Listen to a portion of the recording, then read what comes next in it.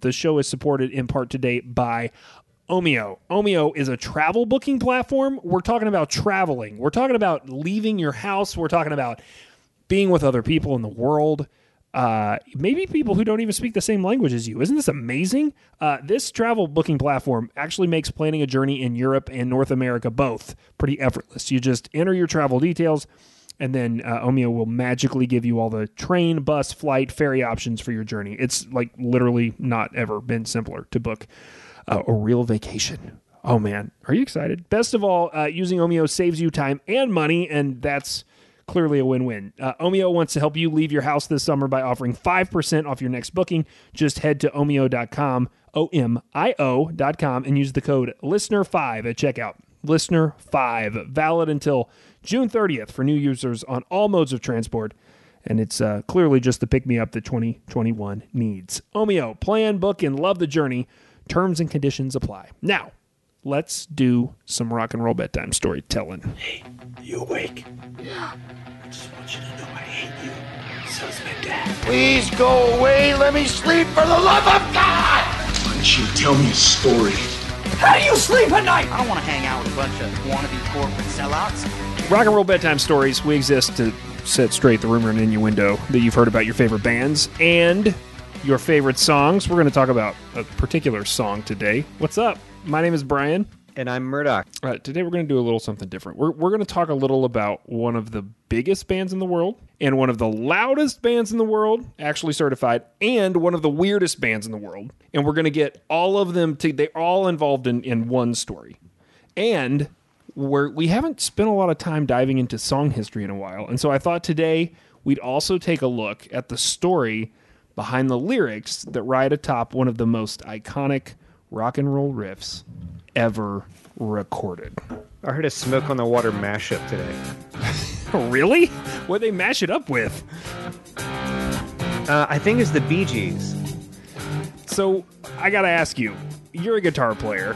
How long into your guitar career did it take for you to learn this riff? I mean, one of the most iconic early guitar riffs out there for anybody who's learning like from the book of rock and roll. Yeah, I think that was a very early on thing. So for me, it was this, and then it was what I referred to as Brain Stew, but what my dad would continually refer to as 25 or 6 to 4 by Chicago, because it's the same riff. It's the exact same riff. And I gotta say, I revisited 25 or 6 to 4 when I was preparing this and doing the research, and man, that song rips. I don't know when the last time you've just like turned that song up and listened to all of Chicago lose their crap, but like Chicago back in the day, especially early Chicago, those dudes could rip. But that's not who we're here to talk about today. We're here to talk about. We're here to talk about Peter Cetera. Now, Here's hard to say I'm sorry. I can't wait until we do a Chicago episode, because I have a lot of stories to tell about Chicago, because my sister, weirdly, even though she was born in 79, like got into Chicago at a certain point when she was in high school. So she's like in the mid 90s, like totally geeking out over Chicago stuff that came out when she was like 2. And she would she had a cassette tape, Murdoch. I've probably told you this story. She had a cassette tape on which she took You're the Inspiration and somehow recorded it over and over and over and over. So it was like a 60-minute cassette tape that just had You're the Inspiration on it. You're the meaning in my life. You're the inspiration. And she may have done the same thing with Hard Habit to Break at some point. So like that's the Chicago that I grew up with. And then I'm 12 and learning to play guitar. And my dad's like, dude, that's not Green Day. I don't care who those punks think they are. That's Chicago. And he showed me 25 or 6 to 4. Yeah. But, I will tell you that the Green Day song totally kicks ass, too, for sure. Yeah, man. Yeah. Remember a couple summers ago where we got really good seats from our friend and went and saw Green Day on a Sunday night? That was a good day. Yeah. God, that was such a good time. And they played just kind of how I expected them to do. It was like Green Day as if they were a Kiss. That, it was over the top. There's a show, But I really like a lot of their songs. And one of the first songs I learned by accident was, Do You Have the Time to Listen? I learned how to play. Oh, God, I love that song so much. I remember this. if you slow it down, it's sucked out by super drag. So that might have been how they got to open up for Green Day. So like they got to do a string of dates with them. Back to my sister and her musical taste. She was not into Green Day, but she did hang out with this guy when she was in high school whose name was Bill Hogan, and he drove a Ford Escort. And I do remember that Bill Hogan owned Green Day Dookie right when I was coming into punk rock, and right when that was really hot, like right when it came out. And of course, it was like kind of forbidden because, I mean, what was that, 94? So I was like, is that right? So I was like 11? 94. Yeah. That's right in the wheelhouse. So... and it was, if my kids think it's hilarious now, right? I pull it out and show them, like, the cover art is all people running away from, like, poop falling from the sky. Hence the reason it's called Dookie. And so it's like it's like a comic. And I remember just being fascinated by it and wanting to, like, get into Bill's car so I could just, like, listen to it in his car. Like, Bill, can we drive somewhere just so I can listen to this? And he was like, Bill was not a punk rocker. Like, he just was part of the mainstream audience that had found Green Day and connected to it in some way, shape, or form. But anyway, we're not here to talk about Green Day at all. We're talking about Smoke on the Water and really simple guitar riffs that resonate. And Smoke on the Water is, like, ubiquitous. My 9-year-old, who is... he's into a lot of stuff, but he gets in the car like within the last year at some point and gets control of the playlist. And I'm thinking we're going to get hit with, I don't know, Khalid or Bieber, some of the stuff we like to jam together, maybe Outkast, which occasionally happens. No, I get Smoke on the Water. And I'm like, bro, where'd you hear this? He's like, I don't know, man, but it jams. It's like, you're right. It does. So where we're going to end up today is on that water where the smoke is rising. The real story that led to the lyrics that accompany that tune. But we're not going to go straight there. First, we're going to go to 1968, and we're going to hang out with some guys who you might know by their first names, Mick and Keith and the rest of the crew, their buddies, the Rolling Stones. So, in 1968, the Stones are making Beggar's Banquet, and they're filming Rock and Roll Circus, and Brian Jones is headed downhill. And it's during this time that Mick Jagger is starting to get irritated that traditional recording studios close at 5 p.m. Because let's just say that's not conducive for the rock and roll lifestyle. And it needs to be realized here that, like, I cracked up at this. If you go to the Stones Wikipedia page and you look at the section right before the section that details some of this stuff that happens in 68, if you look at 65 to 67, it's actually labeled simply as Height of Fame. Do you agree that the height of their fame was 65 to 67? We're talking about Stones who have had a 50-year career. What year's that? They blew, like, it's like, for me, iconic Rolling Stones is in Gimme Shelter when they're playing that at Madison Square Garden, but that's 69. That's 69, right. So right. So that song had been a hit. It's so weird to think about that their career arc is what it is, but they were an enormous, like, as big as the Beatles band. Right. And the Beatles broke up. And I point this out so that it's easy to understand the swagger that these guys had at this point. So even in 67, 68, they're coming into their own and they're very, very famous. And so Mick is frustrated and he's complaining about the studio being inconvenient. And he suggests that they go to this English manor that he just bought. Do you know about Stargroves? Yes, I've read about Stargroves. So yeah. What he realizes, though, is that if they go to Stargroves, they're basically going to have to build a studio in that house. And then they're going to have to take it back out when they're done. And that seems like a lot of work. And I don't think the Stones were necessarily into doing a lot of work at the time. So they're sitting around, and their road manager and pianist, Ian Stewart, you know that guy? He's like, yeah. He's like, hey, Mick, let's just make our own studio that's on wheels. That's right. So do you know anything about this? I knew nothing about this. Oh, yeah, man. People more than just the Stones use that unit. Okay. Calm down. So this is exactly what these dudes decide to do. I love this. I have to point it out every time it happens that Murdoch doesn't have notes in front of him and he'll just completely mow over my notes. So because he knows everything on the tip. It's why this show doesn't work with anybody but Murdoch. So Stewart becomes the project manager, and with his help, he gets all these engineers and producers, including Glenn Johns. And they decide to figure out, like, this is 68. So in 2021, let's just like close our eyes for a minute and realize 2021, a recording studio is practically in your pocket. You can do stuff on your iPhone that could probably get played on the radio, right? So it's hard to imagine what it's like to live in a time where everything is big, the equipment is oversized, it takes up rooms worth of space, right? So this was a very ambitious project to do this in 68. And so they go to Helios Electronics, who were known for making mixing consoles for like the best studios in the world. And using that Stone swagger, they buy a van and they get Helios Electronics to help produce the first working version of what has gone down in history to be known as the Rolling Stones Mobile Studio. That's the fancy name. It's true. I mean, that's all they called it. They didn't name it after one of their records. They didn't like try to put all their first names in it as an acronym. They just call it the Rolling Stones Mobile Studio. Now, I'd literally never heard of it or its influence on rock history, but the Stones figured out pretty quickly that other people would want to use this. You've already alluded to this. Can I read you the list of classic rock records that were made in this van? This blows my mind. Yeah, I can't wait. You're gonna, because you'll be able to do the comprehensive list. So go. It's starting with the Stones, Sticky Fingers and Exile. I mean, that's it, right? Those the two? Those are the two Stones records. If you had to pick two, Sticky and Exile.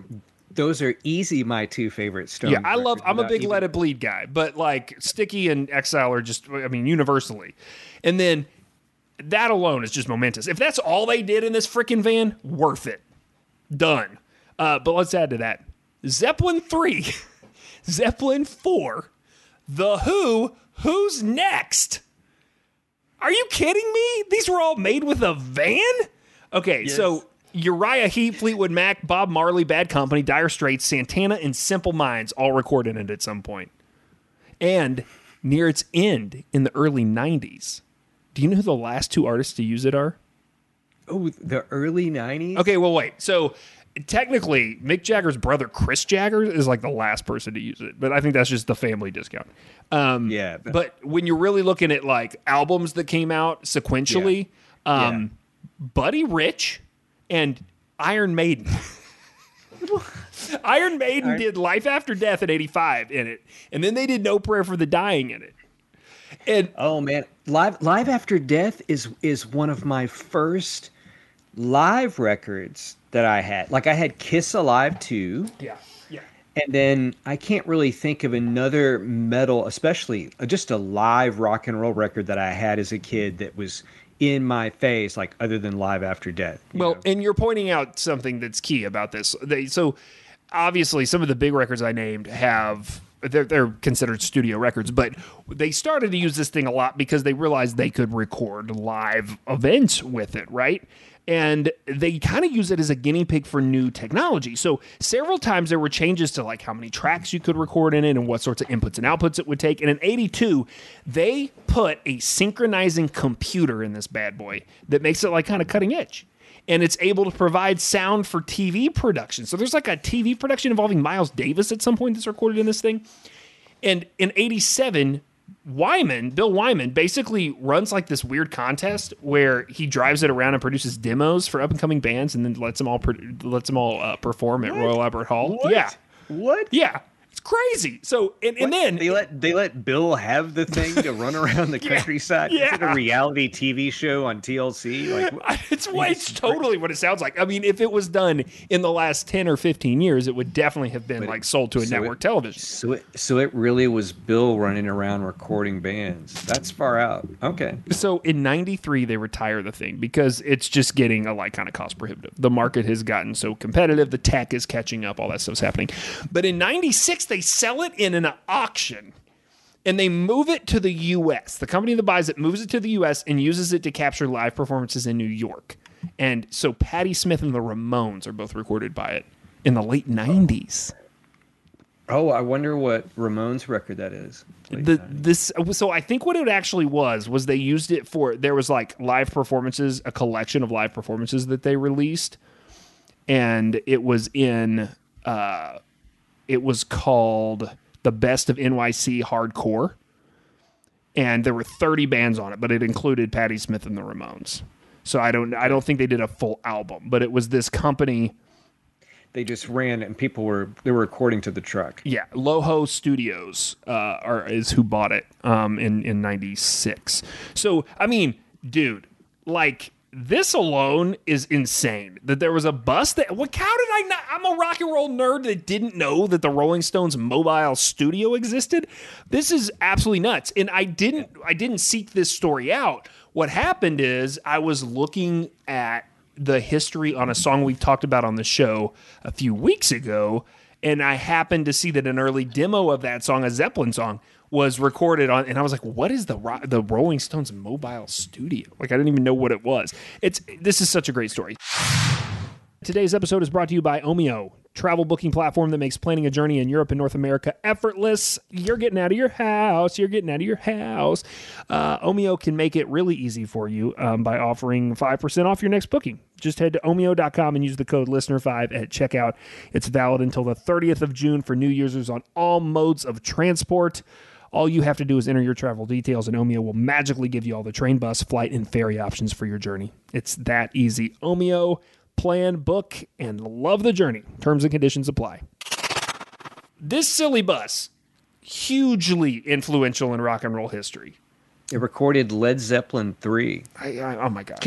Hey, listen, this is so what's crazy about even that piece, all that pieces of music. So some of that was recorded through that, at that mansion and then out to the bus.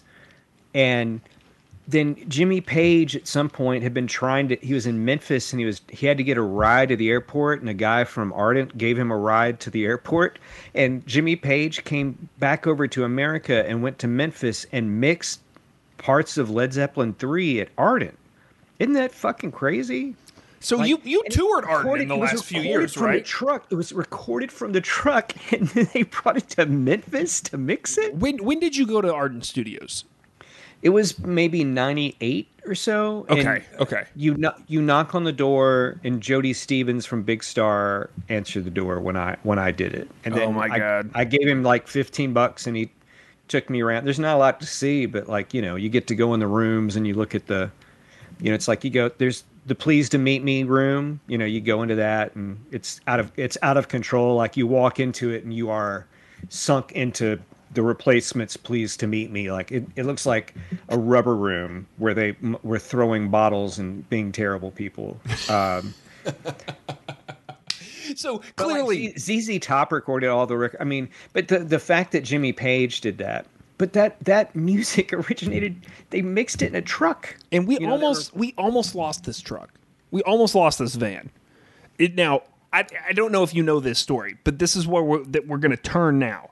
And we're going to talk about, we talked about the biggest band in the world, the Stones, who helped create this thing. And now we're going to turn our attention to the loudest band in the world, who almost accidentally destroyed it. Did you know that in the 1975 Guinness Book of World Records, Deep Purple was officially noted to be the globe's loudest band, quote unquote? Did you know that? No, I thought that the Who was at some point. So I would have, if you'd asked me, I would have said the same thing. Yeah. There was a 1972 concert at London's Rainbow Theatre that apparently is what this is all rooted in. But they're considered to be among the pioneers of heavy metal. You know that. I'd never heard this before, but I guess that when put with Led Zeppelin and Black Sabbath, they have been referred to as the, quote, unholy trinity of British hard rock. Yeah, that's great. They've sold 100 million albums worldwide. But if you ask a casual music fan what they know about Deep Purple, they know the riff we played at the top of the show. Right. And a lot of people, one thing I think is great is that Deep Purple had a long, Blackmore, they had a long career of different stuff. And some people don't even know that when the song comes on the radio and goes, na, na, na, na, na, na, na, na, na, na, they're like, people don't know that's Deep Purple. It's Deep Purple. It's so David Coverdale from Whitesnake was the singer at one point. It's so crazy. Yeah, Smoke on the Water was on their 6th album. This isn't like the first record. Like, this is, to your point about their longevity, they have so many albums out over the years, and they only went on hiatus for like 8 years. And then other than that, they've been, since the 60s, they've been turning stuff out. But what guitarist Ritchie Blackmore has claimed that the main power chord riff in Smoke on the Water is actually an inversion of Symphony No. 5 by Beethoven. I don't know if that's true, but he's claimed it. I don't either. Hey, that's Machine Head. Yeah.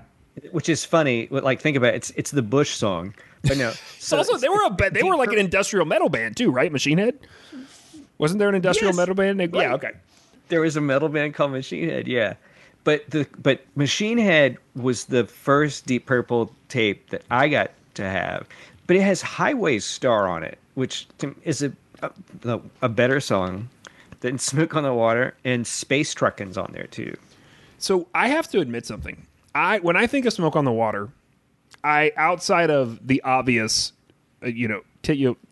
titular phrase, Smoke on the Water, I would not be able to tell you really anything about the lyrics. But me neither. So this is what we're going to get into. There is a story being told over that iconic riff that came from a real experience they had in Switzerland, and it involves that freaking van.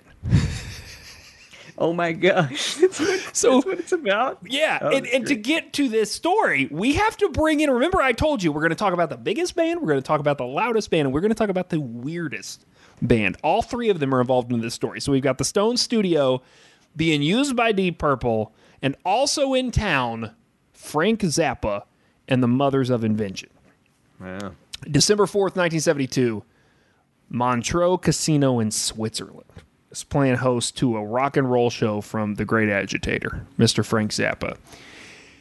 The Mothers of Invention take the stage and start doing their thing, but at some point, Ainsley Dunbar's drums have something gets screwed up with them, and I guess it sucks. Like, it doesn't sound good. And so a lot of people start leaving the show. The band continues, and at some point, and this is just par for the course with Zappa, some dude goes nuts, and he fires a flare gun at the ceiling. Oh, it sucks. Do you know this story? The Montreux fire story? Okay, so never heard it. Keep going. The casino roof internally is covered in rattan, R-A-T-A-N or R-A-T-T-A-N, depending on where you see it listed. That's basically like palm fronds, like palm trees, like leaves, are all across the top. And you fire a flare gun. I mean, just imagine. Remember how, like, in elementary school, they'd be like, we're going to talk about cause and effect. The cause here is a flare gun. The effect is the venue's heating system explodes, and a fire starts. And while some folks are injured, the drum malfunction was like kind of a blessing in disguise because there were way fewer people in the room. And so people are able to get out. So the show started in the afternoon. There were no chairs in the auditorium. Like, all these factors make it so that, like, nobody dies. Now, there's definitely people that are injured, but nobody dies. But the venue goes just down in flames. Now, this was going to be their last show of the year. Remember, I said it's December 4th, 1972. And there were going to be winter renovations starting the next day. And since they were going to be renovating a portion of it, they'd rented out another portion of that casino to the band Deep Purple, who had flown in earlier that day on December 4th to prepare to start recording on December 5th. And guess what they were going to use to record, since they were recording in a freaking casino? Right. They were going to use the Rolling Stones mobile. I'm saying it like that for a reason. Mobile recording thing. So they're literally in their hotel, and they're looking across town, and they can see the smoke coming up by the water. And the Roger Glover, who is the bass player at the time, says that title occurred to him when he awoke from a dream a few days later, and referred to the smoke from the fire spreading over Lake Geneva from the burning casino. It was probably the biggest fire I'd ever seen up to that point in my life, and probably the biggest fire I've ever seen in my life, said Glover. It was a huge building, and I remember there was very little panic getting out because it didn't seem like much of a fire at first, but when it caught, it went up like a fireworks display. So now Deep Purple is left with an expensive mobile recording unit and no place to record. Eventually, they record in a corridor at the nearby empty Grand Hotel de Terité. But that's not the first place they go. And that iconic riff, that isn't where they did that. They first go to a vacant theater called the Pavilion. And this is amazing. So Richie Blackmore has told BBC Radio 2 that they find this theater that's been totally shut down. And they're like, we're just going to go in that theater. And we're going to... But without a permit? Without a permit. And we're going to start to record... Dun, dun, dun, dun, dun, dun, dun. We did the whole thing in about 4 takes because we had to, Richie Blackmore told BBC. The police were banging on the door, and we knew it was the police, but we had such a good sound in the hall because the acoustics were so good. We were waking up all the neighbors for about 5 miles into Montreux because it was echoing through the mountains. I was just getting the last part of the riff down. We just finished it. The police burst in and said, guys, you have got to stop. And we had the track down. So that track, that riff, was recorded in the mountains of Montreux, Switzerland, in an abandoned theater with the police banging on the door, as Richie Blackmore put it to tape. Absolutely amazing. And it was recorded into a little van with a whole lot of recording equipment in it. And now, can I read you the first verse of Smoke on the Water that you've never paid attention to? Yeah. Oh, that's so great. These are literally the lyrics. I swear to God, until today, could not have told you anything about this. We all came out to Montreux on the Lake Geneva shoreline to make records with a mobile. We didn't have much time. Frank Zappa and the Mothers were at the best place around, but some stupid with a flare gun burned the place to the ground. Smoke on the water. Fire in the sky. Ladies and gentlemen, that is one hell of a rock and roll bedtime story. Wow. What a great song. I mean, right now, next time you hear that, you're not going to take it for granted. You're going to sit back. You know what? The next time you're going to hear it is right now. We're going to play this song. Because I know there's some guy right now and he's like, that's not what they say in that song. That song doesn't listen up. Listen up, buddy. Check out the show at wearethestoryguys.com and send us an email at wearethestoryguys@gmail.com. And until next time, Burdock, what do people need to do? Keep telling stories. And keep playing power chords. I'd highly suggest that as well.